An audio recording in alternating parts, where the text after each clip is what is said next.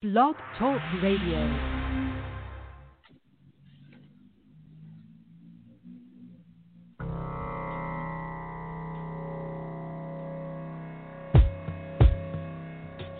One time, yeah. Yo, all I need is one mic, one beat, one stage, one nigga front my face on the front page. Only if I had one gun, one girl and one crib, one God to show me how to do things the sun did. Pure, like a cup of virgin blood, mixed with 151, one sip will make a nigga flip. Writing names on my hollow tips, plotting shit, mad violence, who I'm gon' body. This hood politics, acknowledge it. Leave bodies chopped up in garbages. Seeds watch us grow up and try to follow us. Police watch us roll up and try knocking us. One knee I duck, could it be my time is up? With my luck I got up, the cop shot again. Bus stop glass burst, a fiend drops his Heineken. Ricocheting between the spots that I'm hiding in. Blacking out, I shoot back, fuck getting hit. This is my hood, I'm a rap to the death of it. To everybody come on, little niggas is grown. Hood rats, don't abortion your wound. We need more warriors soon. Shit from the stars, sun and the moon. And it's like a police chase, the street sweepers and coppers. Stick up kids with no conscience, leaving victims with doctors. If you really think you ready to die, with nines out, this is what nines is about, nigga, the time is now. All I need is one mic. All I need is one mic. That's all I need. All I need is one mic.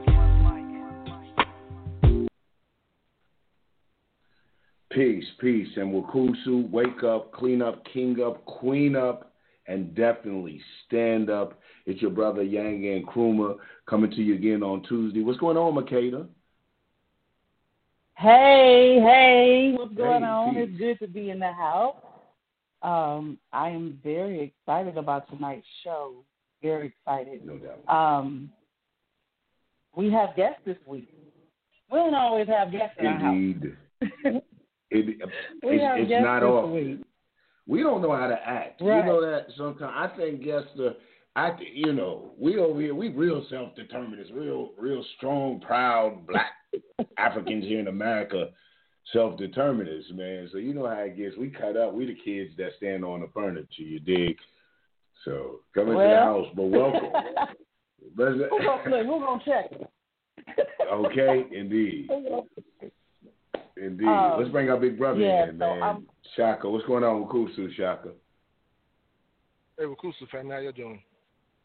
You good, Kusu, man. how are you? What's going on? Good. Still black, still here. So, right. McKay, the last three digits, I don't know if you would know them, 9571? Is this our guest who we're waiting on? Yes. Okay, yeah. We're going to open up the mic, and I'm going to turn the mic over to you because you're bringing them over. We are just so honored to have them, especially on such a topic that's near and dear to my heart, I know personally, and I dare say to all of our hearts. Here, when you talk about us being self-determinists, talking about black politics and us taking control of the politics in our community. And when I see it go more than just mere lip profession, when we have those from amongst us who are answering this call to step in here and to, I like to think a lot of times, first address some of the contradictions, hypocrisies, and just disadvantages that the politics have towards black people here in America. But I like to say, sometimes, awaken to that revolutionary awareness and, dare I say, be a cog in the machine a little bit there. But Makeda, let me turn it over to you, man, because I guess. So the mic is Wait yours. a minute, did you say 1105? Was that the last number? Were those the last numbers? I said 9571. Okay, well, I open someone's mic if they'll be patient. They pressed 1 early in the game, so I'm going to leave the mic open for a minute. I guess when we touch on what's pertinent. But still, man, the mic is yours. Take us into it. Yeah, absolutely. So I just want to, I really want to, introduce this brother because he's one of my local comrades. And I am so, I couldn't see when I heard the announcement of him running for alderman in the 21st Ward, I could not think of a more powerful move than for him to lead this up because of all the work that he's been doing inside of the 21st Ward and on the north side of St. Louis, period, as the director of the Black Power Blueprint there, and being just a real steadfast community leader. So appreciative. He's a powerhouse. As far as the movement itself is concerned, one of the most brilliant forces that I've come across, sort of our chairman. No, I'm not gonna sit him in the chairman's lap. But what I will say is, he is really, really deserving of this opportunity to be able to guide this motion, this political motion in such a way. The suspense is killing me. You have done the build-up. Please say his name. If not, I am going to scream. That is a great build-up. What's his name? But yeah, so I'm so elated to have again the director of the Black Power Blueprint in St. Louis, Ticharawa Massimba, who is also running for alderman of Ward 21 and about to bring Black Power under the whole Black is Back motion. Like we about to do this thing. Ticharawa. Oh, yeah, Uhuru family. Yeah. Thank you. I hope you're not like the chairman. Like, don't do all that. You do it too much. Hey, Kusha, what's going on, brother? Hey, man. Very good. I'm happy to be on the show. I hope the sound quality is good on your end. I'm having a little trouble making out some of the words, but I'm just happy to be here. And your audience may know, but Uhuru is a Swahili word that means freedom. And I appreciate being invited to the show to discuss how it is Black people can get free, what we need to do. And then I did want to make one slight correction, is that I'm no longer acting as the director of the Black Power Blueprint. As I decided to run for office, I moved out of that role. But I'm still a supporter of the work that's happening through the Black Power Blueprint, in which, like you said, I was instrumental in helping initiate. Okay. Good. All right. I can only imagine it's a lot of work, to be done and to have to, really focus on what you're doing. I absolutely can see that. I just kind of want to jump into it and ask, how is it?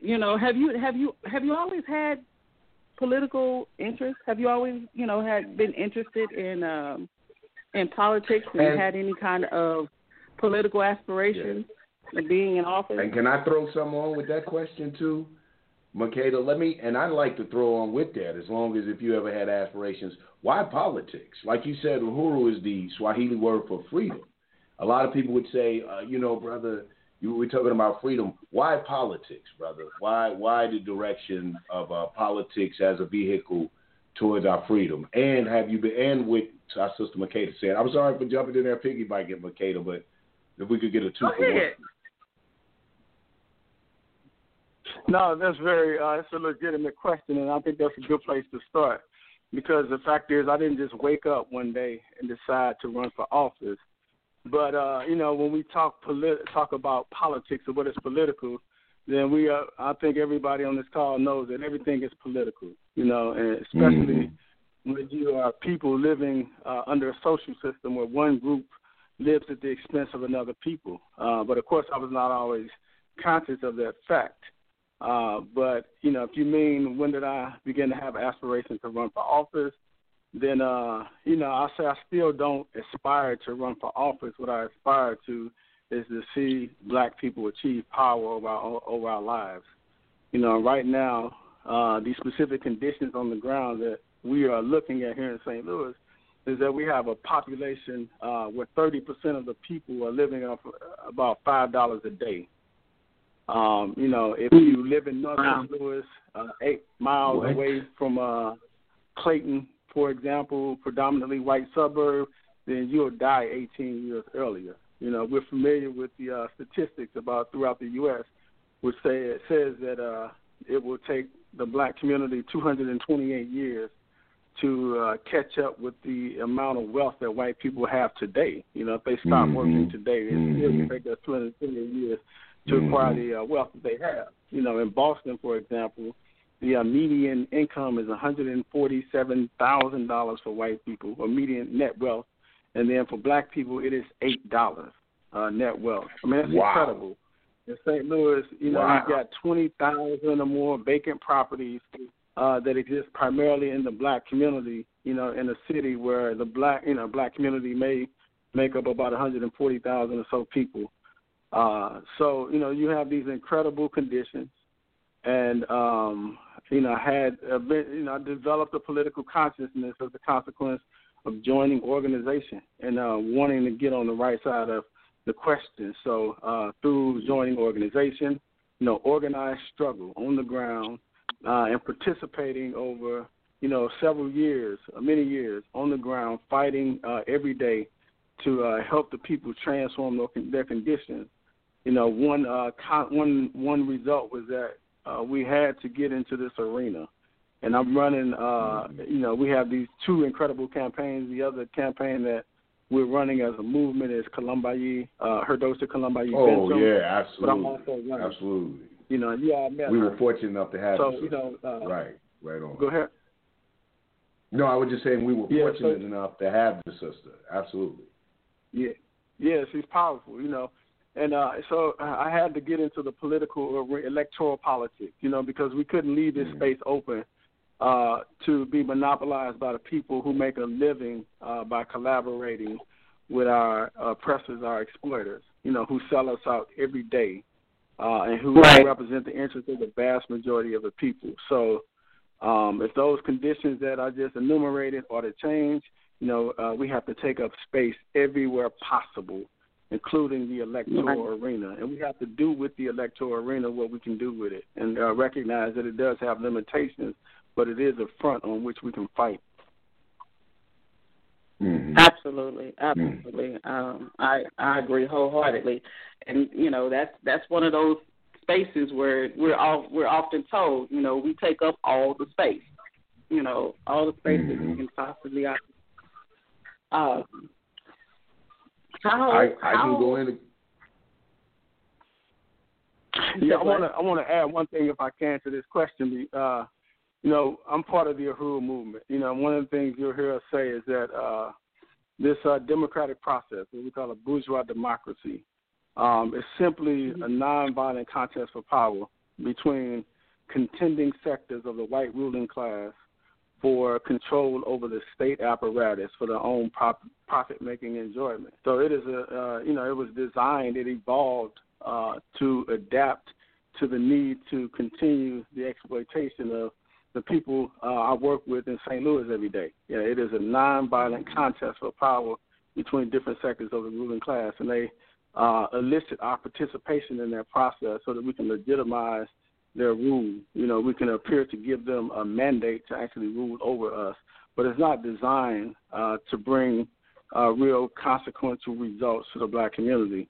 But we are fighting in a different kind of way.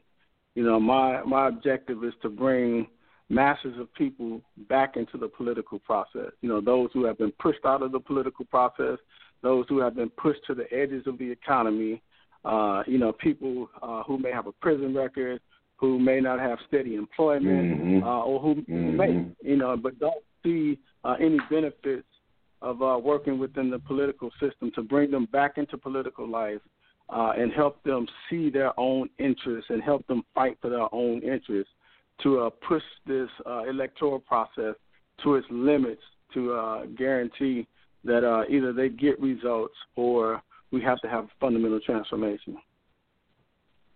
Well, let me ask, brother, because what you're saying. I'm sorry, guys. Y'all know I'll get to talking. Let some of my Shaka and Makeda go. Okay. No, well, you got the mic, brother. Go ahead. Okay. Well, let me ask you, brother, because what you said, and I agree wholeheartedly with what you said about ensuring, at least if not the rights of some of these people that have been alienated from society or from participating in society, at least that they have a way to make a living. That's what it's all about, man. Food, clothing, shelter, bread, clothing, the whole nine. But I've been using that as one of my platforms to show them the need to participate in a revolutionary process, that they're already being outlawed, they're already being marginalized, they're disenfranchised from participating in a larger part of society by being felons or convicted felons or whatever the case may be. So do you fear that, pushing this process, and I like how you said that it is a nonviolent contest for power, for control, but do you fear that some of them, you will lose them in the reformist way of thinking into thinking, okay, you know what, forget revolutionary struggle. Maybe we can make a difference within the system if we just buckle down, 10 toes down type of thing. If we just get all in it, so having our own or seeing this system toppled as it stands now, currently stands, is no longer the long-term objective. Do you fear losing some of the people to that thinking, that way of thinking? Or is that a concern? Well, is that even a concern? Well, it is a concern for our movement in general, and of course for the majority of the people who don't understand the limitations that are inherent in this process. So I would even be concerned about myself if I were not part of organization, and if I did not emerge from within a movement with a long history of very clear objectives. A movement that understands that precisely. So, you can't just rely. We have a lot of people. I mean, this is rampant. People run for office. They wake up one day and decide that they're wonderful and run for office. And they sell us out in 1,000 different ways every day. And they try to perfect the social system, so which is what you're saying. You're trying to make the social system work in a way that's not intended to. So what they do is they go behind closed doors. They write legislation, and then they keep the people out of the process. And what we're saying is that, number one, the people have to be involved in this process. They have to be brought back into political life. So I have a platform that is designed to help the people see their own interests, to put things on the agenda: reparations, black community control of the police, black community control of schools, anti-gentrification, put things on the platform, community control of this LRA land bank that holds 25,000 properties that have been taken from the black community, which is, why we see vacant and abandoned buildings all throughout North St. Louis. So to bring the people back into in political life. And then number two is to understand what a victory is. This is something that we clarify and struggle with constantly. That is to understand what victory is. We want to win this electoral race. And I believe that I will be victorious and that we will be victorious as I become alderman of Ward 21. But even beyond that, the bigger victory is the amount of people and the extent to which you can bring people back into political life. You can activate the consciousness and the genius of the vast majority of people, black people primarily, who have been pushed out and who don't see any hope in participation in conscious political life at all. And we have a great team. I just want to thank I'm ready to move to St. Louis. Shit. Excuse me. Yeah. Word. Damn. Okay. Yeah, I particularly like, where you brought out about, being tethered to something that's revolutionary, that requires your accountability, to the revolutionary process, not just to this political thing, and trying to perfect this system, but actually being accountable to the people through the movement that you're attached to, which is accountable to the people as well. That's very important because what you say, people just wake up one day and think they're wonderful, and everything's all right. Everything they're doing is, everything they're doing, and they're not accountable to anyone but themselves. And then they start working in ways that, just basically just completely move us out, and roll us over. Yeah. And we can't afford that anymore. Well, yeah, I mean, I'd like to hear. Yeah. I think I'd like to hear a little bit of your. I think it's very. I'm sorry. I'll hold off. No, you were speaking, man. This delay, so you just have to bear with us, and thank you for bearing with us. It's this little delay we have thing going on, but please, you were speaking, brother. Okay. Yeah, somebody mentioned. I think you mentioned this whole question of food, clothing, and shelter, and that's a real thing. People don't just struggle for ideas. People want concrete results. They want to know why their alleys, why the trash don't get picked up in the alleys, why the parks are closed down. And so people don't just struggle for ideas. And even when we struggle around questions of reparations and things like that, so that we can help people understand that the reason you don't get your trash picked up, the reason your schools are closing is because you have two economies with one living at the expense of the other. People have to be won to that, and they have to be given the opportunity to be able to see that kind of analysis, but people want concrete results. So, this struggle for even in electoral politics, it is a struggle to give people concrete results. We want to bring concrete results to the people. That's part of the work that I was doing in the Black Power Blueprint, bringing concrete results to people, jobs, wealth, economic development, opportunity. People want to be able to stay in their houses. They want to have money to fix their houses up. They want to have an income that will allow them to live a decent life and possibly retire one day. So we are fighting for these real practical things in the short term, but we're also fighting for the black community to have control over our capacity to produce food, our capacity to produce shelter, our capacity to produce housing, to have independent control over that. That's why we say that we have to have black community control of the police. Anybody with a gun in our community, we have to control who hires them, et cetera. Listen, I am so on that. I'm one of those brothers. I'm that brother. You dig? I'm that brother that go, and people have heard me say it before on the show, that will go to the police officer sitting in the neighborhood. I had one sitting diagonal from my house. And I went and tapped, and I had asked him, And so we had the whole little first I asked, was there a problem? It's like, no, I don't think. I said, because I see a police officer sitting in the neighborhood. And I live here. So should I be alarmed? And secondly, I'm just letting you know that there's a man with a gun sitting in a car sitting in my neighborhood. He's like, where? I was right here. I don't care. If I were sitting in your neighborhood with a pistol in my lap, you would be deathly concerned. So you should know these police officers working these beats in your neighborhood, know the police chiefs. I am a big advocate of that. I'm glad to hear that. Here's what I'd like to ask, though, because you said something that was interesting.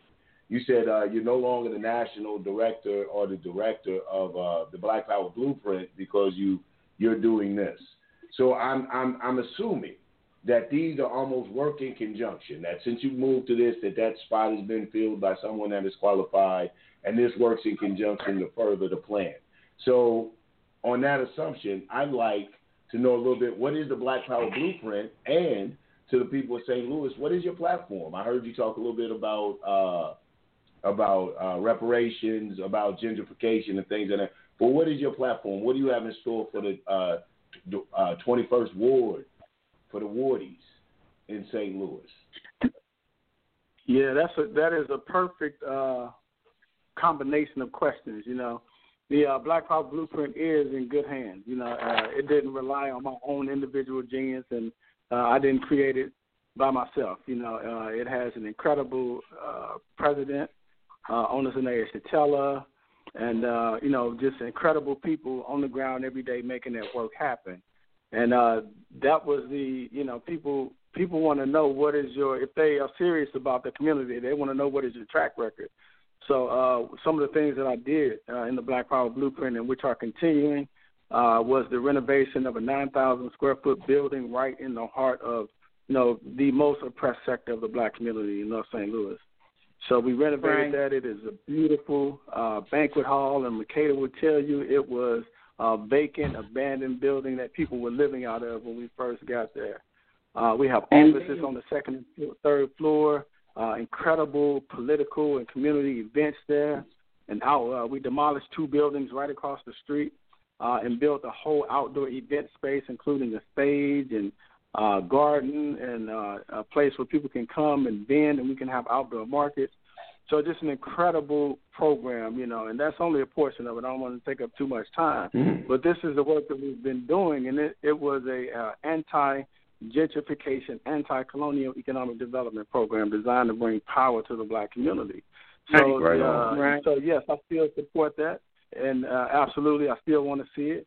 And part of, my platform generates from that same thrust. So we got a robust platform, but some of the critical things that are on the platform is, as you said, number one, reparations to the black community, reparations and economic development. So we say that we have to have, the black community has to have a massive infusion of capital to the black community as to offset the, decades and decades of exploitative policies that we've been up against, which result in the north side, North St. Louis looking like a war zone in some places, and then vast wealth on the south side, which is predominantly white. We also say that, number 2, that we have to have community control of the LRA land bank. This is a land bank that is in the city of St. Louis. And they own about 25,000 or so properties.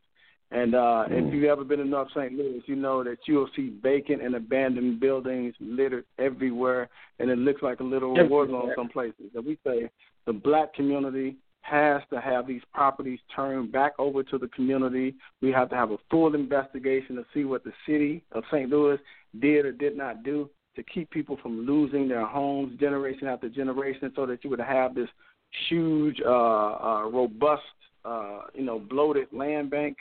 And that the entity has to come under community control.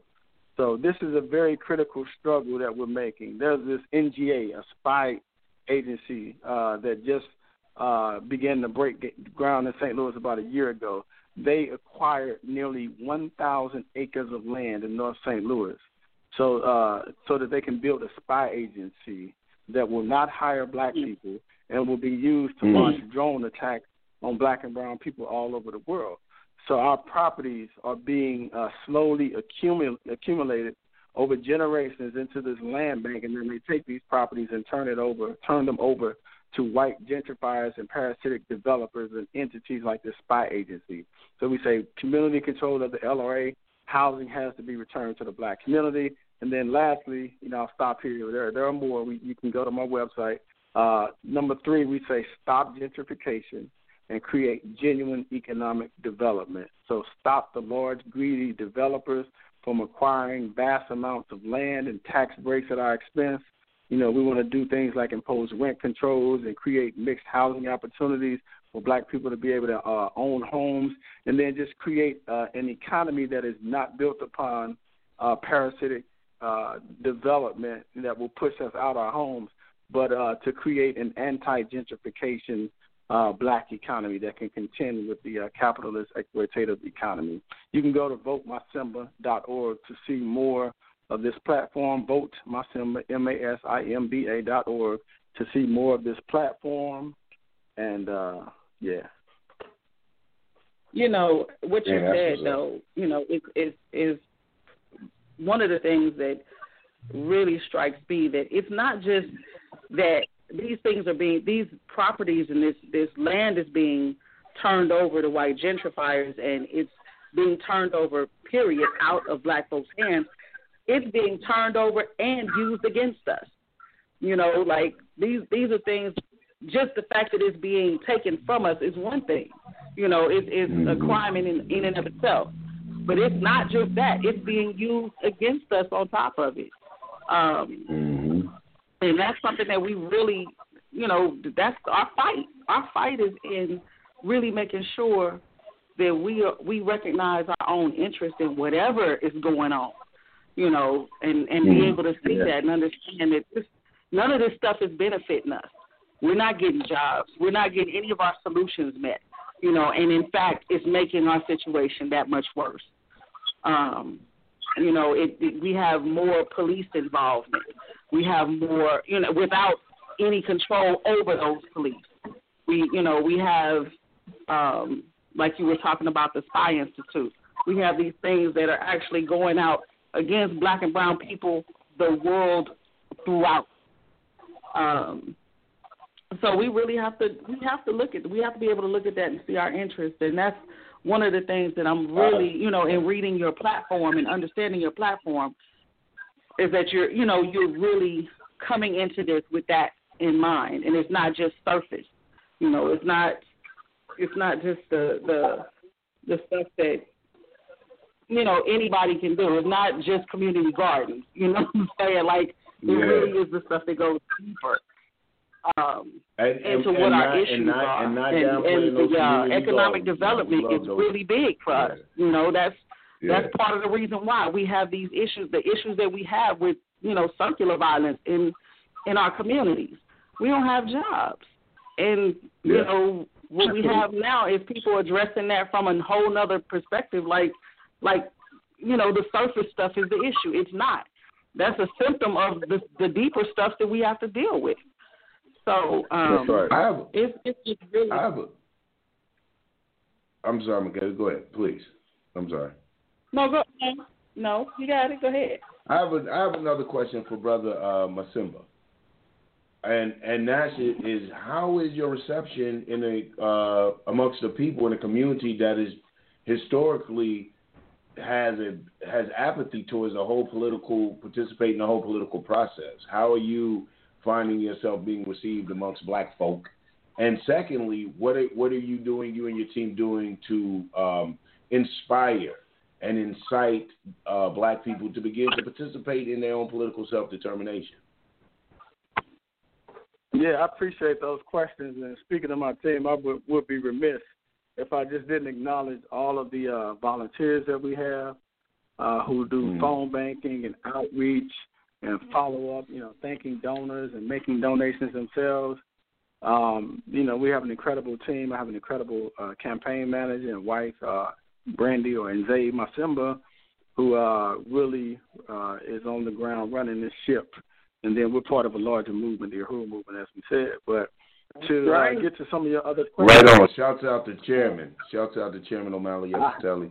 Yeah, Chairman O'Malley Yeshitela. Absolutely. To your guests, look them up if you haven't. And indeed. Indeed. Yeah, we I'm hoping most of our listeners are kind of hip to Brother Chairman. Whether and we deal a lot with that hip hop audience. So if nothing but their prayers, if they don't know him from nothing but the prayers, But you should go check out the Chairman. If you're in this game, if you're in this movement and trying to shake something and you don't know Chairman, I'm gonna question your real involvement in participation. If he isn't in your books of who's and philosophies and ideologies as far as revolutionaries here on this soil, man, your library and your repertoire is weak. It's just off the rim. Yeah. I'm sorry, brother. I didn't mean I just had to throw that in there. Yeah. That's real. Yeah, and that could be a whole nother subject. Yeah, so people should check out that soundtrack through their prayers, Wolves. He calls it, Chairman calls it, licking the blade. But when you look up Wolves and Chairman O'Malley or Their Prayers, you'll find that. But yeah, we've received an outpouring of support, and we've been on the ground just working the community, working the people, working, winning the trust and confidence of the people. And it's not an easy process. I mean, people don't just come and say, we haven't seen economic development in a long time. You showed up and, you're solving all our problems. Well, thank you. It doesn't happen exactly like that. But the people who tend not to have, any kind of vested class political interests, so in other words, they don't have these very narrow personal and class interests that will have them in politics so that they can create a career for themselves. Most people can be won. and are being won daily. And the evidence of that is the donations that we get from people, $5, $10, $20, $50. The support we get when we have to go to people to get petitions signed or have them go to a meeting if we need to go storm City Hall to make some kind of a demand. So overall, the reception is very solid, and we see a real qualitative change on the precipice, here in the community that we are organizing. But it is an ongoing process. It is a protracted struggle, something that we will have to fight to every day on the ground. And, it's just an incredible process. And, of course, we do have the sector of the white ruling class and, in some cases white liberals and, black middle class political forces who don't want change to happen, and so we struggle against them politically every day. Absolutely. Well, let's talk about that. Let's ask you find that having been, a part of the community and the Black Power Blueprint, do you find that makes the process easier? With you winning the people over in this bid to become alderman?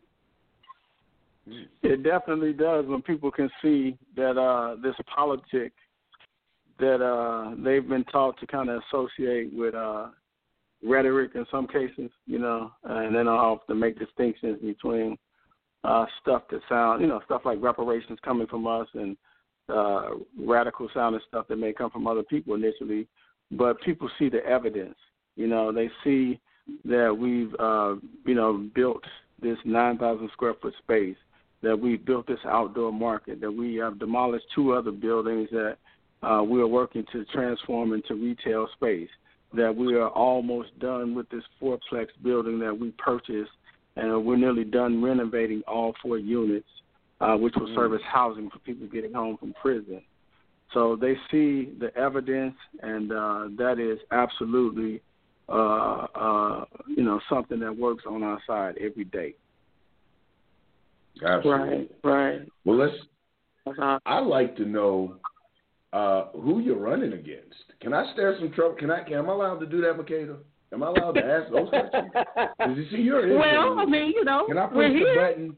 We're here. We're going to talk about it. We need to talk about it because, again, we need to understand the difference between where we're going and what we're coming from. Absolutely. And, that's what I want to know why a vote for Massimba is a vote for the people. Why that? Who are you running against? And I'd like to know their color. And if they're black, why you? Because, let's talk basic general politics. Let's talk how people look. Okay, there's 2 black guys both running.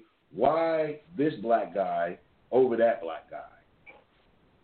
Yeah, I appreciate that question very, very much because that is a real, shortcoming in much of the politics that we've been taught, and I see it here on the ground every day. So the person I'm running against, at least ostensibly running against, his name is, he's black, and he has sometimes he can have a militant disposition. And so people, they have that mentality, that we are black, we all the same, we all used to go to Saints skating rink on Sunday, we all eat collard greens or whatever, so, we all the same, we all fighting for the same thing, but we are not all fighting for the same thing. Some people, they don't belong to us anymore. So my opponent does not belong to the black community. My opponent wants to privatize the airport. I mean, he co-sponsored legislation. I mean, he was really the sponsor of legislation to privatize the airport, to sell the St. Louis airport to a billionaire, a known gentrifying parasitic billionaire.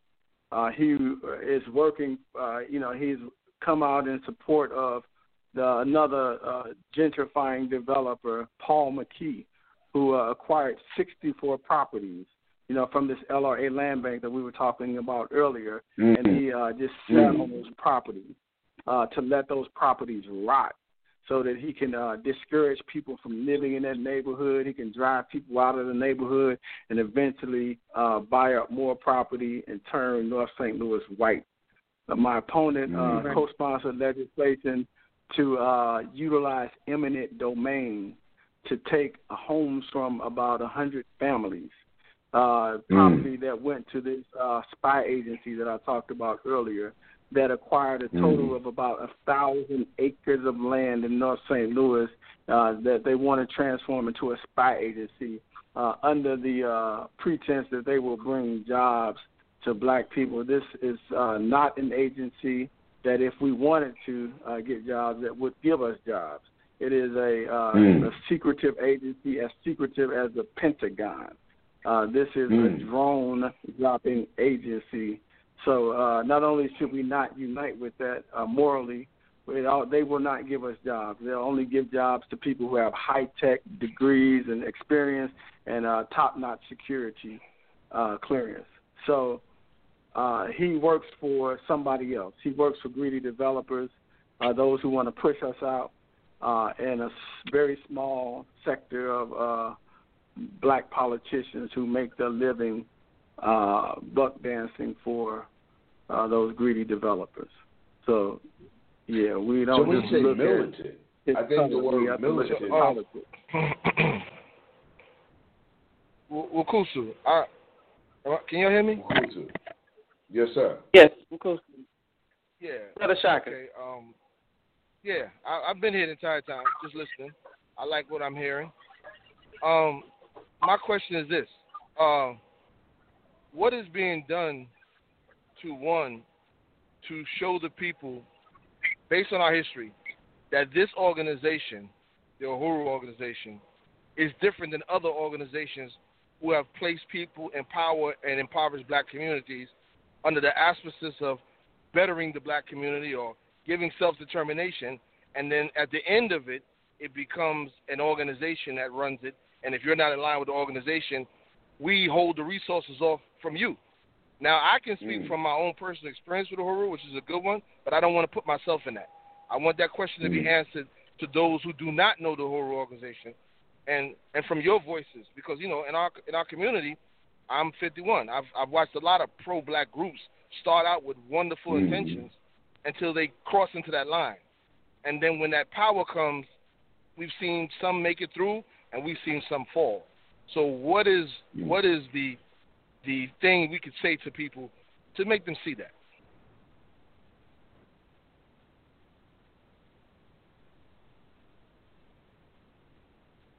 Are we there?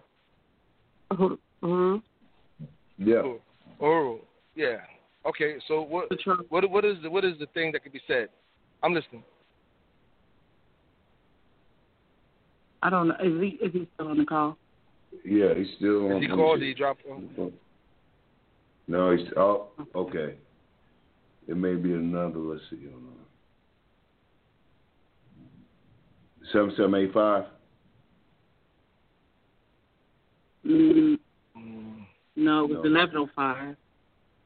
Yeah, I just opened up somebody's mic. I thought maybe it might be the brother. Okay. Calling back in. But we can go to the lines, and I'm sorry. Let's go to the lines. The line is open. Listen, you're listening to Let's Talk About It. It's called Drop. You're listening to Let's Talk About It with us, Yanga, Shaka, and Makeda, Shaka, and Yanga, and everywhere around it. Press 1 if you want to conversate, and we'll jump in there. 7785, your mic's open. Okay, area code 773, last digit, 7785. Can I be heard? Hello? Yes. Yes. Hello. Hello. How are you? Mahoo, everybody.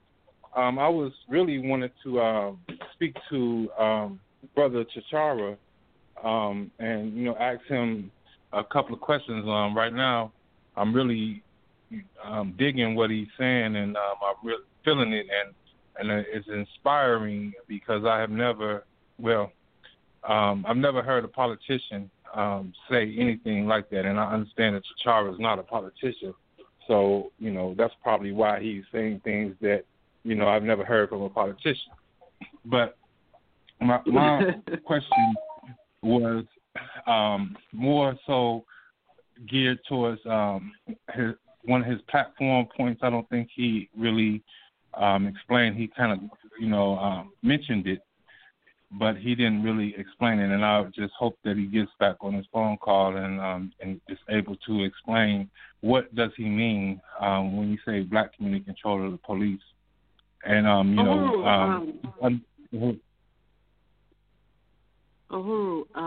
sorry. I just wanted to let Yanga know that the last digit's 5689.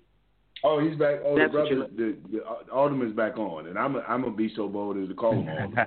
he's back on. Right. Let's go ahead and claim that. Open, so he can answer the question himself. It's perfect. I don't know if you heard the question, but just wanted to know what was meant by black community control of the police, and what, like I'm hearing, in St. Louis there is a lot of black on black crime, and I just wanted to understand your position on black crime, and how are you gonna solve it?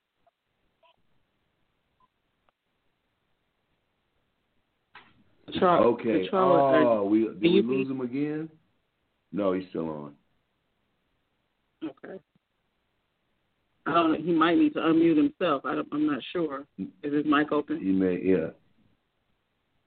Massimba, are you here, brother? His last digit is 9571, correct? Makeda? Yeah, no, this is his line. Wait a minute, let's try this line. Well, let's go to the phone line until we're waiting. No, it's 5689. 5689. Yeah, okay, I'm here. 5689. Mic's open. There you go. Okay, can you hear me now? Yes. I can hear you. All right, I'm so happy to be back. Yeah, I switched phones and then that confused you. Yeah, I appreciate that last question, and then I also want to come back to the question that Brother Shaka asked. I thought that was a very legitimate question that I definitely want to address. So the question of black community control of the police, and as one of our platform points, and then this whole question of black on black crime, and that is a serious contradiction in North St. Louis, like it is in most places where black people exist, because it's a consequence of centuries of oppression and economic starvation. So we have this every day. It is broadcast on the nightly news that some black person killed another black person, and we hear gunshots as well. So it's not something to minimize. But what we are saying is that how corporations. How they can only respond to the needs of the next quarter of that corporation, right? So their job, the job of corporations, is to make profit. They want to do it year after year, month after month, and they'll keep doing it even at the expense of the corporation itself. They'll drive themselves out of business and give you the rope that you need to hang them with. And that's how politicians who feed off of our people are. They give money and more money and more money and more money to police to the extent that nearly 50% of the budget of the city of St. Louis goes to the police. And they do it because it's an easy way to get them reelected by the small constituency of people who actually vote. And what we're saying is that we understand people's concerns for violence and don't minimize them. But what we have to do is to begin to curb, to bend that curve. We have to be able to invest in economic development, because the fact is our children don't see a future, and they don't see a future because the community is starved. I mean, we were doing outreach the other day, and I went down a street that as soon as you drive down the street, people, they walk up to your car and assume that you're there to make a drug deal. But when you look around, it was, just abandoned buildings and vacant land as far as the eye can see. I mean, it looked like some kind of prairie that had never been touched by any kind of industrial development, but it had been at one time. The buildings just had been demolished, and the few buildings that did exist were just scattered, throughout here and there, just rundown sheds. That is the reality that we live with. So when we say 30% of the population lives off an average of $5 a day, after taxes and things of that nature, that is real. People do not have a way to feed themselves. And then you add on top of that you have this whole drug economy created by the U.S. government, that it becomes the only economy that people have to survive. So our people are living off of breadcrumbs and fighting each other over crumbs and are frustrated, don't see a future. Many of these crimes or this violence is a result of people fighting over resources, but a lot of it is just frustration. Somebody cut you off in traffic, and you live with this ever-present frustration and anger, and you don't know who to aim it at. You don't understand where it comes from, why it exists, what the source of the problem is, and so you take it out on a person closest to you. And what we're saying is that we have to reinvest in the people. We have to bring people to a better grasp of their own interests, help them understand who the real enemy is. And then we're saying to these politicians who thrive and continue to get elected by simply feeding the people, based upon where they are in the moment and not taking the people anywhere, we're saying to you that you cannot continue to simply make war on the people, to call in the National Guard. So one of the, Herdosa Kalamayi Bentham, who you had on the program, her opponent called in the National Guard. And my opponent did something similar. And we're saying that why can't you make war on the Paul McKees, who took 64 properties and sat on them for decades so that they can drive you out of your community and to make St. Louis white? Why can't you make war on those who gave 1,000 acres to this entity, 1,000 acres in North St. Louis to this entity who will not hire a single black, well, they may hire one, right? But they will push us out of our communities. They will make property values go up until they drive us out of our communities. Why can't you make war on those who would turn these properties over to them? Why can't you make war on Mayor Lyda Cruson, who has a comprehensive agenda to push black people out of North St. Louis and to lock up every one of us that won't leave? So we're saying that we will make war on the root cause. We're not going to make war on the symptoms. We're not going to make the people make war on the people. We're going to make war on the system. And we're going to do that by raising the political contradictions, heightening the political contradictions, helping people see those political contradictions, bringing them back into political life to begin to see their own interests and to be able to distinguish, those who represent the interests of the people from those who represent the interests of the political class. And then we're going to create economic programs that help provide real benefits to the people, and which not only just exist to provide benefits to the people, but give the people an ever-increasing capacity to struggle to overturn or to negate the parasitic economy that's responsible for the conditions in the first place. Woo. Okay. See, have some answers. And that's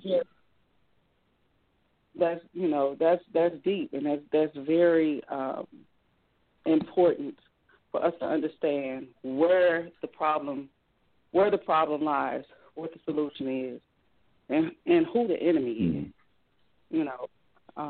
So for nothing else, just being able to say that we understand who you are by what your mission is, by how you go about actually putting forth your platform to actually move in the favor of the people.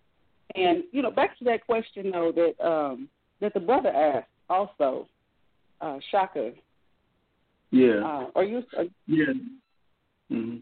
Yeah. Did you want to? Were you able to hear the question all the way, or?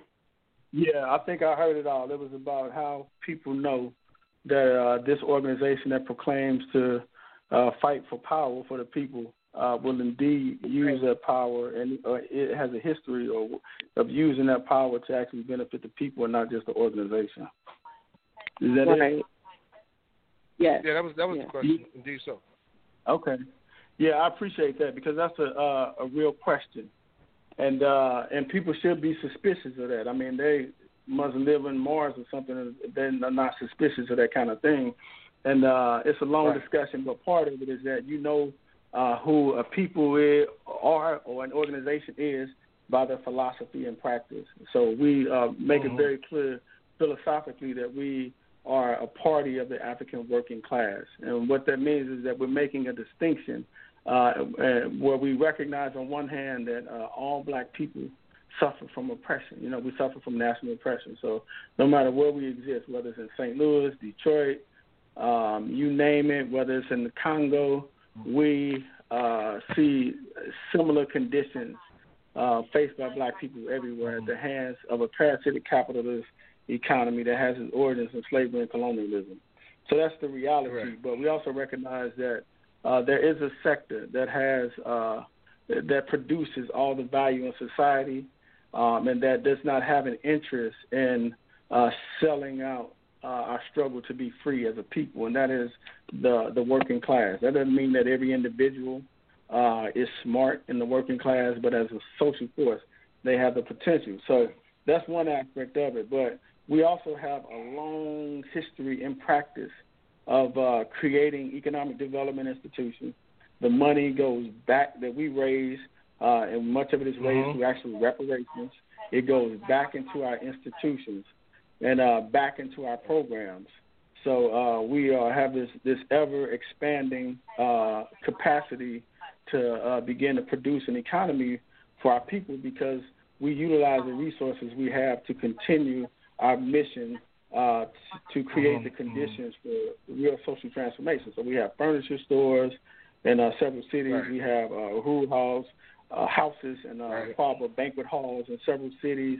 We have the Black Power Blueprint. All of that, the money goes back into our programs, and you can see tangibly what we do with it. I mean, you can see it. We raise the money. We tell people what we're going to do with it, and we do that with it. And then lastly, we also have these committees. So the Black Power Blueprint has a local steering committee where every day, the Black Power Blueprint is trying to win people to participate in that steering committee, which makes decisions locally as to, how we're going to go about carrying out the mission to create this independent black economy. Yeah. See, like the reason I want to be clear to the listeners too, as an individual, in the 90s, I had personal relations with the oral movement, all which were good, by the way, and everything you're saying, I saw with my own eyes. However, we have a responsibility when we take to these airwaves and we have people like yourself on our shows, on our platforms, and it is to stop allowing ourselves to get caught in the emotion of victory and start becoming analytical with the questions that lead to real victory. You know what I mean? And I thank you for answering those questions in an intelligent and straightforward manner, not allowing, no emotion to get involved, because we do love you. We want you to win. You are going to win. But with that, we as a people have to start being firm in the questions we ask people who will say that they're going to expound for our liberties. And we cannot run the risk of popularity. We cannot run the risk of, cultism or any other things like that, personal politics, whatever.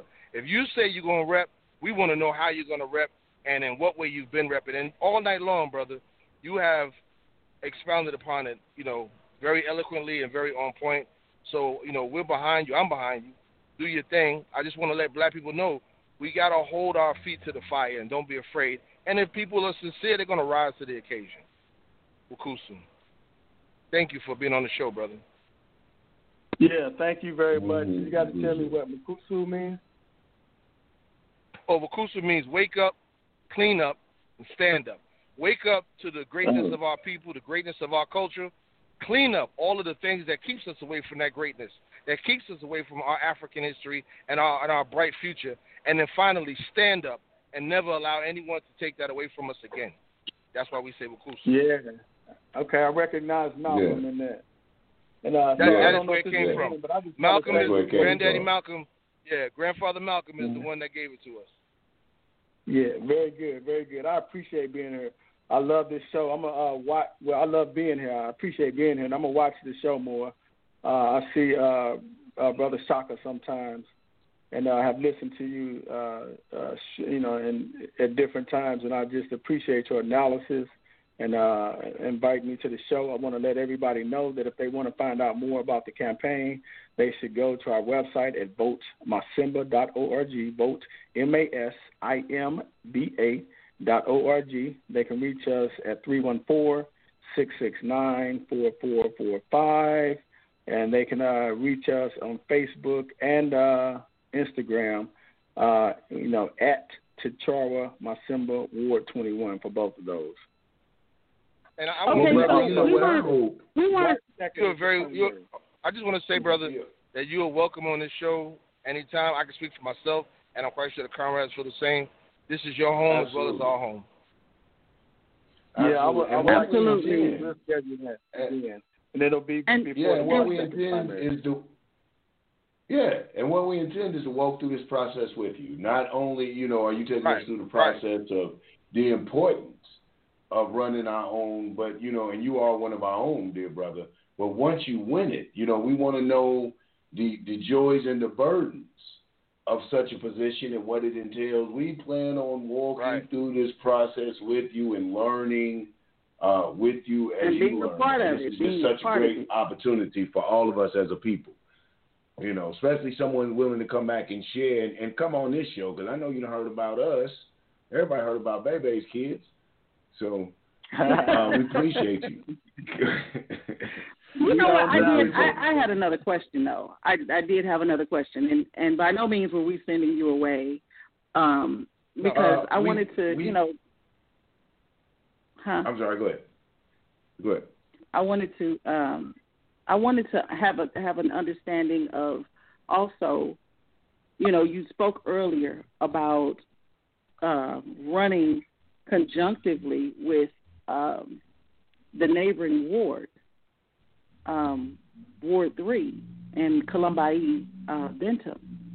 I'm trying to, have some understanding behind, what the long-term goal or what the goal is for setting up your campaign the way you have, running conjunctively like that. Like, what's the political goal besides just taking up all the space? Like, how does that benefit the community? Yeah, that's a big thing. It does allow us to have, really to consolidate our organizational efforts. And then when we get into office, of course, now you have another revolutionary in City Hall with you, fighting for the interests of the African working class. So that City Hall is a Shark Tank.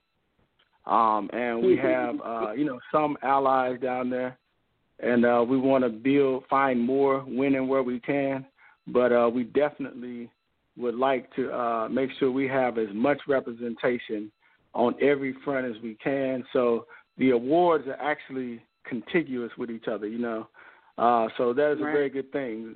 And right where the Black Power Blueprint is doing most of the economic development building, you have two gangs. You have a gang on each side of our activity, and many of them are beginning more and more to recognize, literally and consciously recognize Black Power Blueprint territory as a neutral ground. We had this one brother say recently that if he had grown up with that red, black, and green flag that flies 50 feet high now in that neighborhood, he wouldn't have to have picked up the other flag that he picked up and gangbanged with.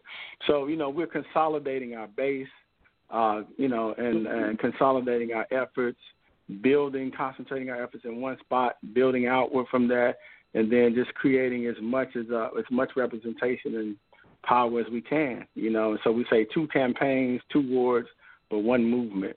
So we're building 1 movement. Absolutely. That's like a really powerful donate. If people want to be a part of that, we just really are calling on people to donate. We would like material support So votemassimba.org to donate. You can also go there and you can volunteer. So if you live in St. Louis, you can do outreach. If you don't, you can still do phone banking. Absolutely. Absolutely. Do we have any callers, Yanga? Do we have any callers that might want to speak? Brother Yanga? Sorry. So, Yanga. Sorry, no callers. No call, brother. Yeah. Wait a minute. Yep, we do. Let's go to the lines real quick. Okay. 813-8341. Your mic's open.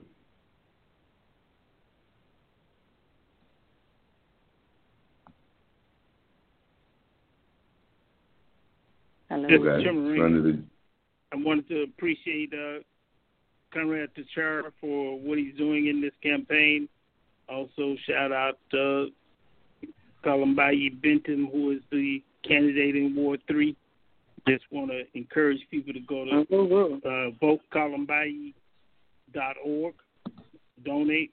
No amount is too small. No amount is too big. So if you can go all the way up to $2,600. So I really encourage people to go to votekalambayi.org and votemassimba.org and donate to those campaigns so we can get 2 revolutionaries on the Board of Aldermen in St. Louis. Oh, that's right. That's such a powerful move. It really is. It really is. That is.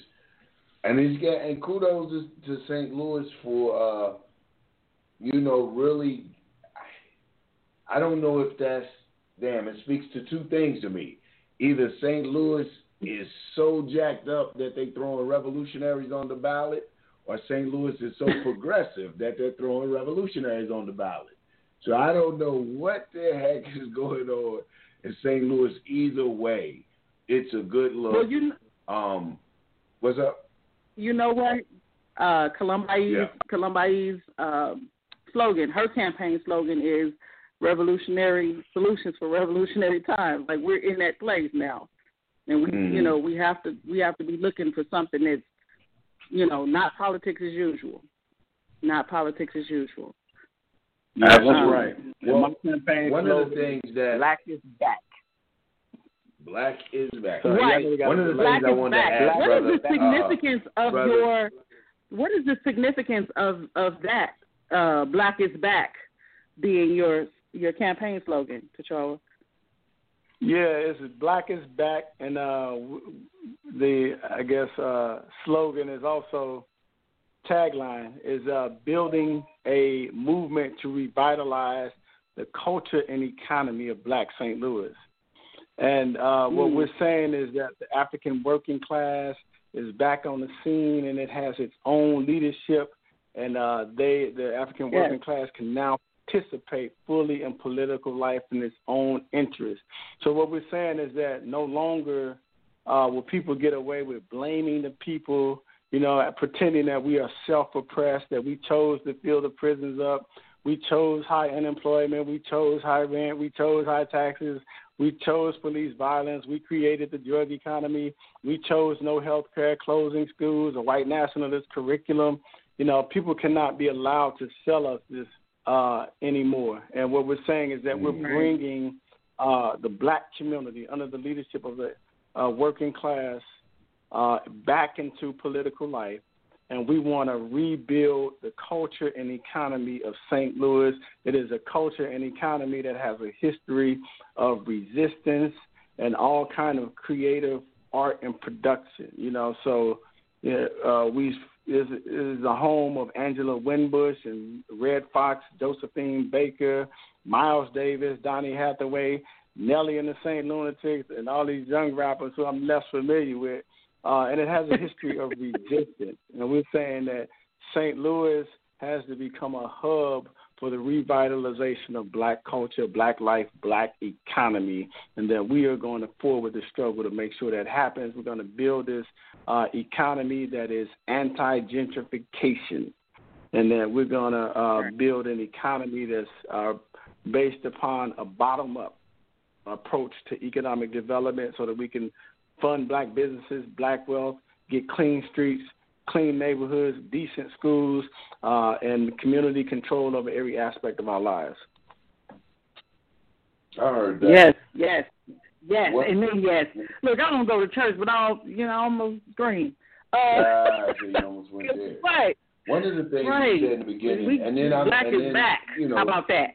Yes. Black is back. One of the things you said in the beginning, though, brother Massimba, was about some of the limits. I was asking you about the advantages and what people would say about us using politics as a vehicle, and you said it has its advantages and its limitations. One of the things I'm curious about are what are some of the limitations that you run across or that you foresee yourself running into, how it's different from how you approach our whole advancement and freedom as black people when you didn't have any of these so-called limitations. And what are the limitations, and can they be removed, or are they just something that you're going to be handicapped by as long as you choose this arena? Yeah, part of it, I think, goes back to, that original statement that I made about the nature of electoral politics being a non-contest, violent contest for power between contending sectors of the white ruling class for control over the state apparatus. And it didn't just happen to evolve like that. It was that was the highest expression of domination, of black and other colonized people. So that is what it is designed to do, and it is tied to the ruling class, the developers, the parasitic capitalists in 1,000 different ways. We see it literally. It's not an abstract thing. We see it on the ground as we attempt to work with forces, to build this movement that, people are servants tied in 1,000 different ways to the interests of the capitalist class, and it inundates every aspect of electoral politics. And so you cannot get away from that. So you struggle for as much space in that arena as you can. You fight for every resource so that the community can have actual benefits, but you also build the outside of that system. You rely on the people as your base and not those within the system primarily. Mm-hmm. And then you build these economic systems, these political structures, political organizations outside of the structure that can contend with the political structure for space. So we call it dual and contending power. So everything that we do, every economic institution we build, every movement that we work to build, it presupposes not that we can coexist with the existing economy. It presupposes that we have to struggle with the existing economy and political structure for space, because both cannot coexist. So black people can't be free. We can't have a healthy North St. Louis as long as we have a parasitic economy that is dominant. And lastly, I think I'll say is that what we do is we work to create the conditions for the kind of change we want to see. So we don't just expect it to happen. We don't just expect to have the ability to go sit at a desk at City Hall and write the perfect legislation. We expect that we have to organize every day. We have to put the correct political line out, express it in the most precise way so that the people can see what we're struggling for, bring them into political life, and then create the conditions for any kind of qualitative changes that we want to see black people benefit from. Well, I heard that. Absolutely. Let's go agree. To the. Looks like let's go to the phone lines again. Let's keep the phone lines cracking. 314-0144. Your mic's hot.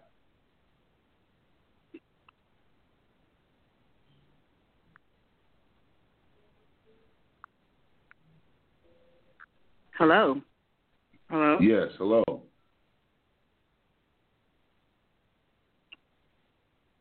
Hello. Can you hear us? I think you were answering me. I thought I heard something. Oh, okay. 314. They sell these St. Louis numbers, alderman. We can get us some good cell phone towers in the hood. Yeah, they got plenty of them. They just not using Look, it's right. As many little towers as they got around. Shoot, what? Okay, they just used them on First 48 to being off of. We'll see when his cell phone being. There you go. That's about it. That's some Makeda Shaka. Listen, I'm gonna have to. Unfortunately for me, fam, and I'm gonna have to personally go. Radio show is gonna continue to go. I had unfortunateness in my family, so I need to handle it. But I'm open. Before I go though, let's try this phone line again. I think they just tried to click back in. 314-0144. Let's try you again. Mike's hot.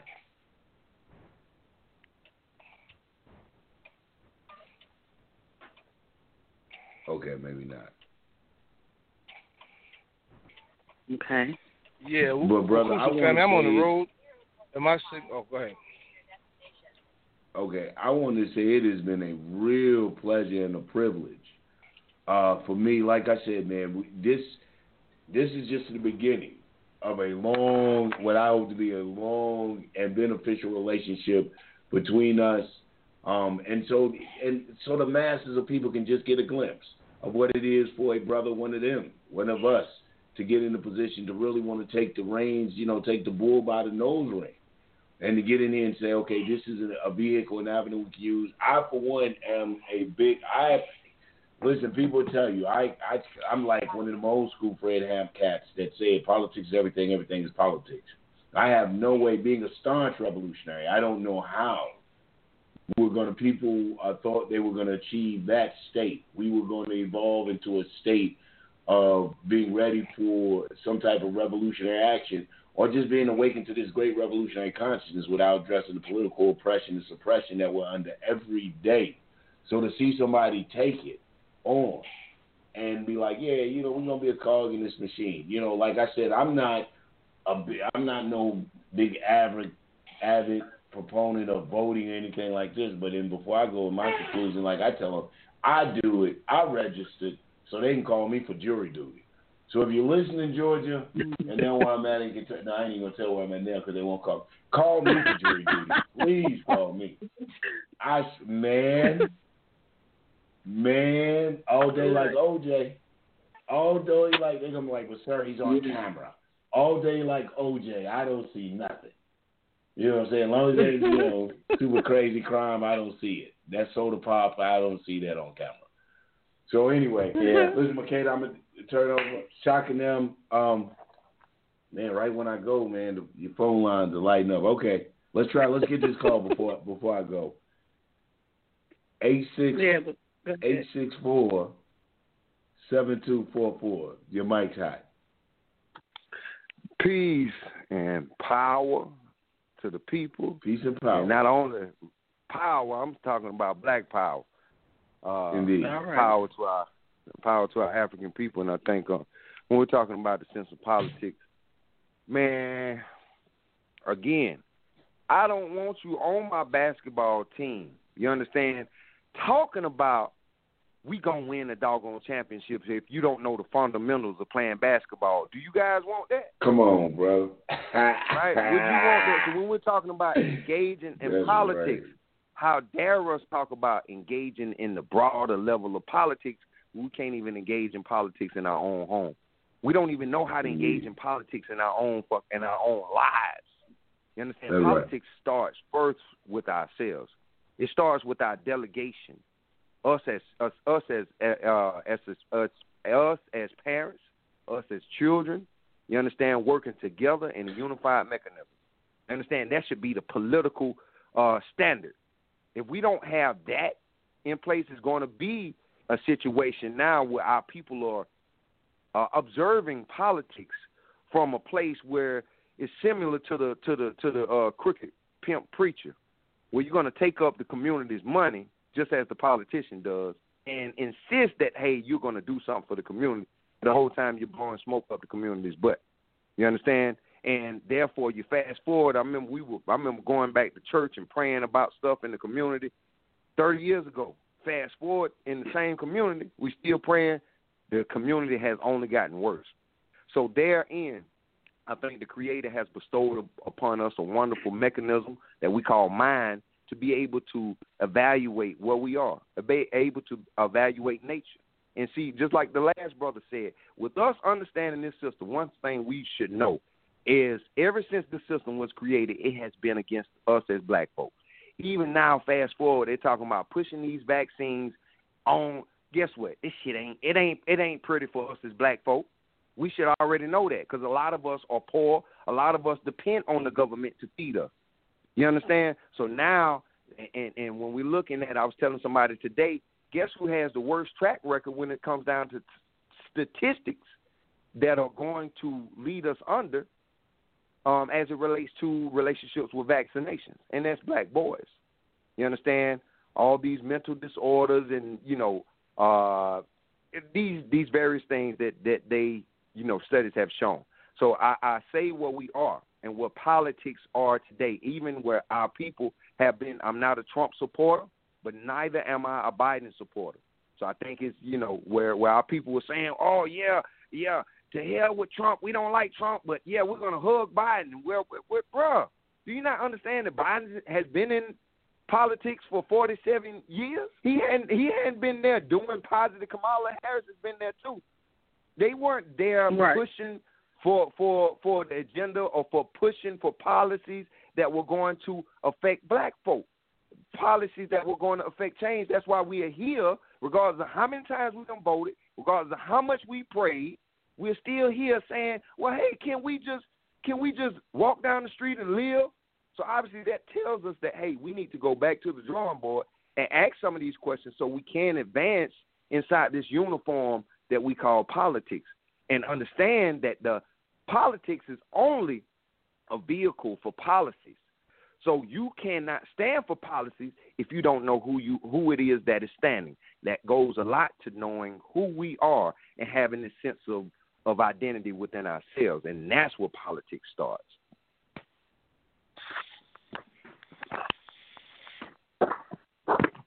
This is why I think it's really important. It's really important to have candidates that understand all of that. Everything that you said as far as understanding who you are and understanding the vehicle itself. For what it is. I don't think anybody on this phone was hugging Biden at all. And we are really today, and at this point, when we're talking about this political arena that we're entering into as revolutionaries in St. Louis, you have somebody who actually understands all of that, who gets that part, but who gets the very concrete, we have to be able to make a difference in this political, on a political platform for our people as much as we can. As far as we can use this thing, we need to be able to make that change. And because everybody's not going to get it. Everybody's not going to understand it. But everybody, even the people that don't understand it, have to have somebody standing in for them who actually do understand and who are actually moving in their favor. Ticharawa, could you even speak to that? The thing that the brother was talking about with people not knowing themselves and how that's reflected in what you're doing right now. As far as representing those people who don't understand, who don't get it. Yeah, I agree with so much of what the brother said, and I think we reiterated that all things are politics, and I think one critical thing to understand is that you know yourself by social practice. You know what I mean, and you have to measure yourself against something and someone. So the critical to even knowing yourself is actual social practice. Otherwise it's an abstract idea that you hold in your own head about how grand or not that you are. So you measure yourself by social practice. You measure yourself by theory and the extent to which your theory can be proven in practice. and then you measure yourself by those around you, and particularly those who would hold any kind of advanced revolutionary theory about the nature of struggle, and the extent to which you are successful in creating the conditions for the realization of freedom in our case. So I hope that wasn't too complicated. But, yeah, I agree. I just think that we know ourselves primarily through actual practice. Right. That concrete, yeah. Absolutely. That's right, brother. And I think that's the thing. Like you get to learn more about yourself by engaging with people of your having culture. Seeing identity. Seeing images of yourself in a good, not 12 years a slave, and every time you turn around, you're seeing yourself as a thug, and that's not our culture. No, those are not images that are going to help cultivate us. They help us destroy ourselves. So I think that is very important as it relates to politics, our imagery, how we see ourselves. A lot of our children now are seeing themselves as the biggest gangsters. Chicago is now known as Chirac, and that politics is very important for the Europeans. And that's why we must understand that when we're understanding politics, that he put these things in place for a reason. So we're going to definitely have to. He's paying these artists to now teach our children that, hey, if you want to get out the hood, just sell some dope. You understand? That is the message that is now getting to our children. So I think, shows like this, the other platforms that you guys engage in are very important to now lay the platform for us to now show the children, create that culture where we are reminded constantly every day that we're great. Ooh. Oh. Hey, can I ask you guys a question though? Because you guys, I want to ask you guys while I have you here, and we're talking about politics. I want to ask you all the importance of, Dr. John Henry Clark. He said that all Abrahamic religions that we see, they were created for political purposes. They were created for political reasons. Just like as we say in a lot of those bad black communities, you see a church on every corner. How much do we think this lack of identity that we've had, I know I had inside church, where you can't find yourself, you're praying to a Jesus or creator that looks like your oppressor, how much do we feel like us constantly holding this institution up is basically allowing us to fail in our full potential at gaining really what politics is supposed to offer us? Yeah, well, let me say first off, I was a huge just lover, and student of John Henry Clark. I just thought he was sick. Yeah, it's hard to even explain. And part of my affinity for him, beside his clear political analysis, was the fact that he just reminded me of my grandfather. When he lost his eyesight, I had a grandfather that he just reminded me of him as well. But the thing I say about that, which comes from as an African internationalist, is that the extent to which we build black power, the people won't need a white Jesus. And that's the thing that we have. That is a historical materialist perspective on that question, is that we have to give the people a concrete expression of actual power over their own lives. And they will find it much easier to discard a white Jesus and anything that might serve as a form of superstition. When people can control their own lives, they'll need less in the form of, beliefs handed to them by their oppressors. It sounds pretty interesting. What you're saying is they have, the European has created a level of politics that will enforce code even when the enforcer is not there, basically. I can remember that. You better do what Jesus say do, because he's watching. You understand? The invisible, whatever it is, whatever the code is in the Bible. I'm not in the church anymore, but I can remember adhering or willing to adhere to those rules because you felt like someone was watching behind you. You know, you were enforcing those policies because you felt like someone was going to come and get on you if you didn't. You know, so so from what you just said, yeah, right. That's exactly it. And I feel like that has a lot to do with our potential to be able to see black power and to say, well, hey, I'm great. The Creator put greatness within me. You understand? Creator put greatness not where, oh, I'm just a follower and I just have to eat crumbs off the ground. That's where our politics are. You understand? That's where our understanding as it relates to politics, we're just going to go with, you know, it's, you know, eating food off the ground is better than having no food at all. So we're just going to, you know, although my drumstick fell in the toilet, I'm still going to eat it. You know, no, we need to go back to an organic approach that is going to be very healthy and long lasting for us. Right, and that's what I feel. You know, that's not what I feel. This is what I know. We're looking at, and these candidates in St. Louis that are running for the 21st and 3rd Ward alderman, the alderperson seats. I'm sorry, because one of them is a woman. But I know that this is what we're looking at. You know, what is going to be helpful and healthy, and what is going to help provide us with that type of, you know, self-determined infusion that needs to be present for us to understand that we have to move in our own interest. We have to move in our own interest, and we have to, you know, be able to see that. So it goes beyond, you know, something that's just going on in St. Louis. You know, when it happens here, it can be seen everywhere. It can be seen and it can be duplicated everywhere. So I think that is really powerful.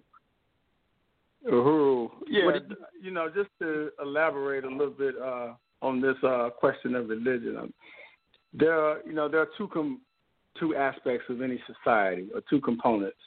You know, there's an economic base, and then there's a superstructure. And the economic base of the social system that we live under today is colonialist capitalism. That is the base of the economy. So in other words, the entire social system came into existence through slavery and colonialism. So that is the motivating force.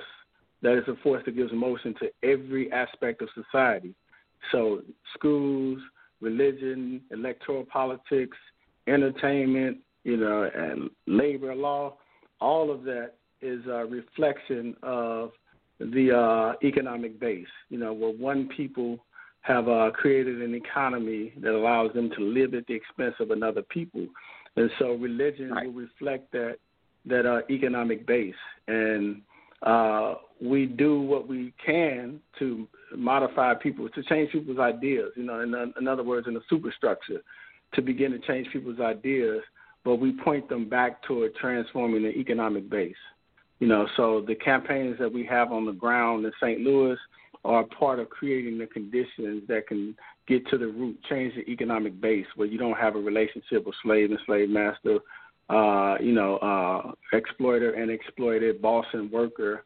So that's what we've been creating. That's why we want to have black community control of the schools, black community control of the police. That's not just individuals. That is creating a new kind of economy where the people who produce are the people who receive the value for what they produce, and that value is not turned over to an exploiting class that does not even work for a living.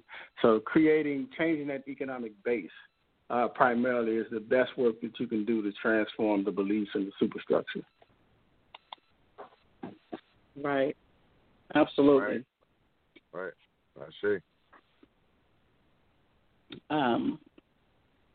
Has there ever been a time, Ticharawa, that you can think of politically where anything like this has, you know, any candidate has been rooted in such a way and accountable to the community in such a way as, you know, as what you and Columbia are doing right now?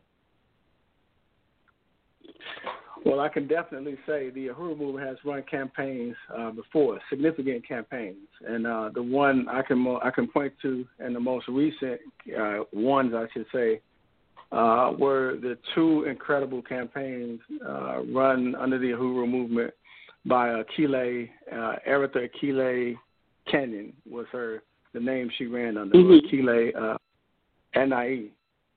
This incredible 20-something-year-old African woman who was just this powerful, incredible candidate that ran in St. Petersburg, Florida, for a council seat, their equivalent to a alderperson seat, on a campaign of reparations. This was it received national notoriety, and it was a significant part of why the Democratic Party began to pick up this whole reparations question and try to co-opt it and get in front of it, because we were running this incredible reparations candidate. Of course, we have a long history of running, for struggling around the question of reparations, but we ran this reparations candidate 2 years in a row. Also, Jesse Neville, a North American, a white person, ran under the leadership of Aretha Akile Cannon for governor. And then another white person, Ann Hirsch, ran the following year, I think, for another council seat, and we ran on reparations. We say that reparations, you say unity through reparations. So if there is to be any kind of genuine relationship between black people and the oppressor white nation, then it has to be based upon them working under our leadership and providing material solidarity to our fight for self-determination.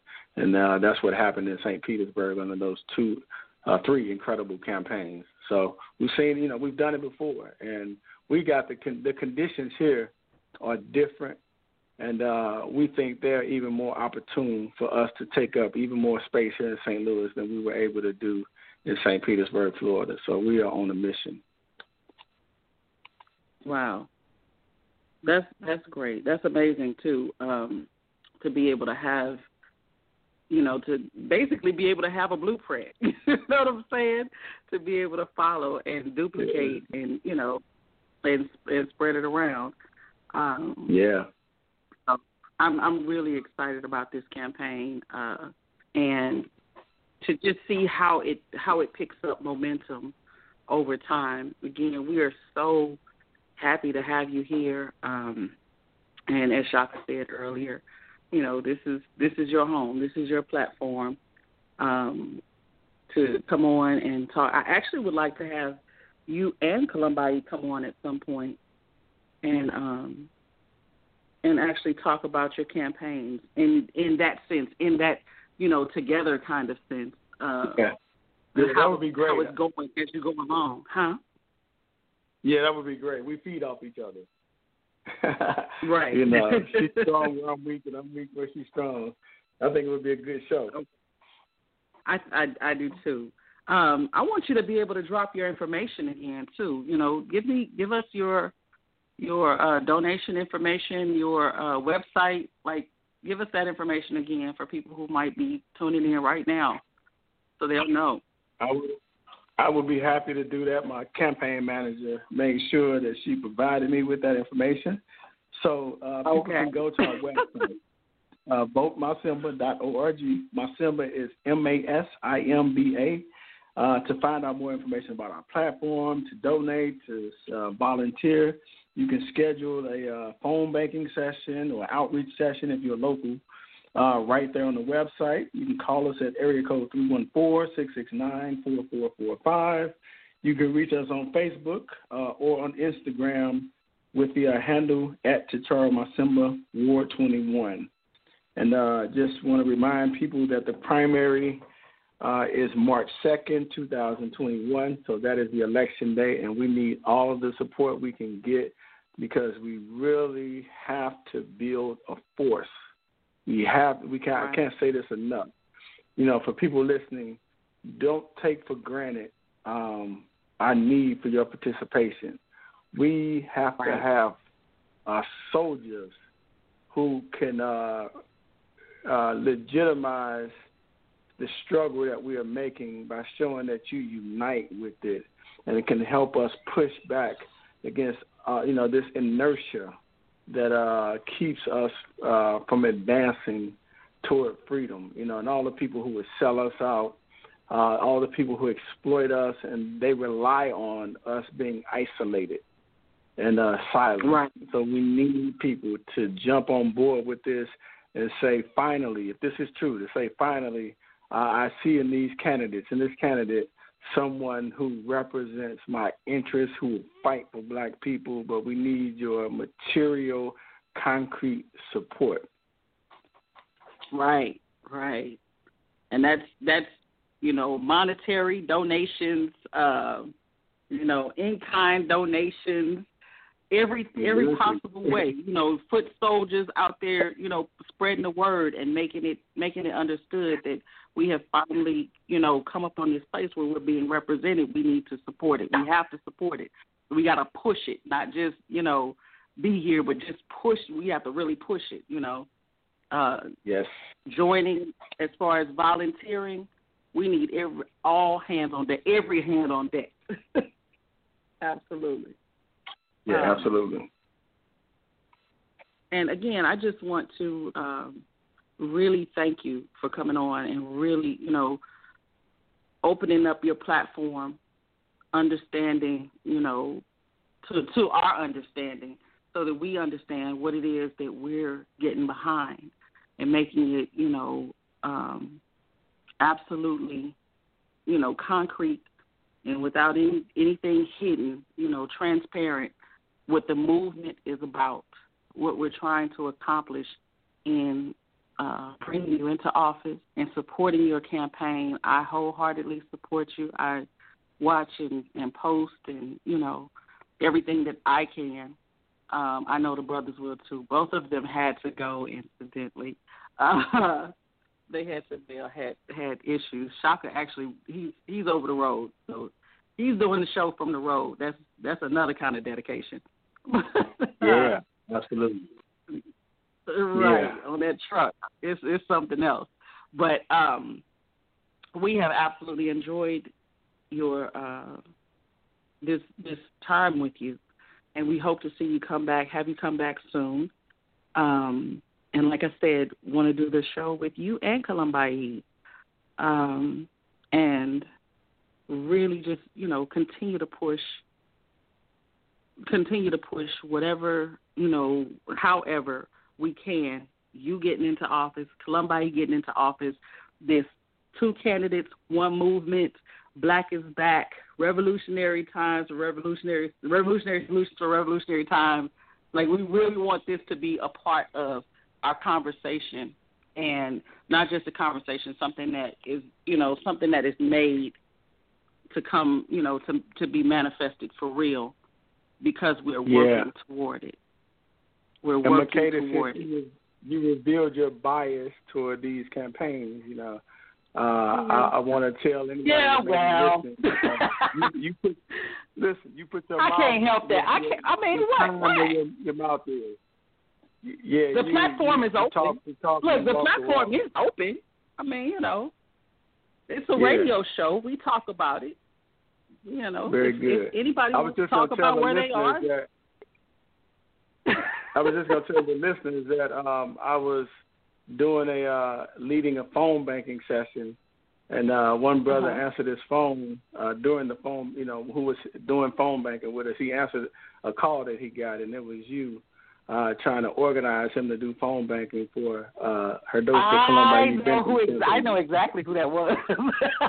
Yeah, so you doing the work. You was calling this brother, trying to organize it. So you put your money where, you want to walk, you talk the talk. Absolutely. I absolutely.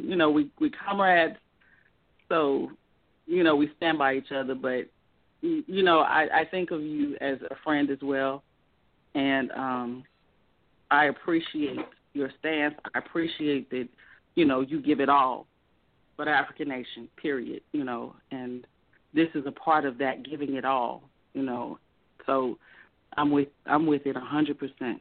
100 and whatever else it goes beyond 100, I'm with it. And I also want to thank all of the listeners for, chiming in, those that chimed in.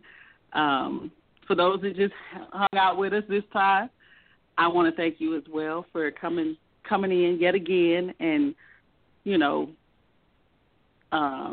being a part of this whole conversation, the political conversation, and understanding how we take part and what it is we expect from taking part in, this political process and utilizing the political apparatus. And I hope to see you all next week. I hope y'all come back next week so we can talk about it. This is what it's for. Have your questions and, press 1 to get in the queue if you want to get in the queue. Unfortunately, the brother Yeager had to go. He's in control of the board. So I can't take any more outside questions, but I can't wait to hear from you next week when we talk about it. We don't know what this show going to be about, but we know it's going to be good. Anyway, as we always do, I'd like to leave you with Uhuru Wakusu. Wake up, clean up, stand up, and I'll see you all next week. Let's talk about it. Uhuru. Uhuru.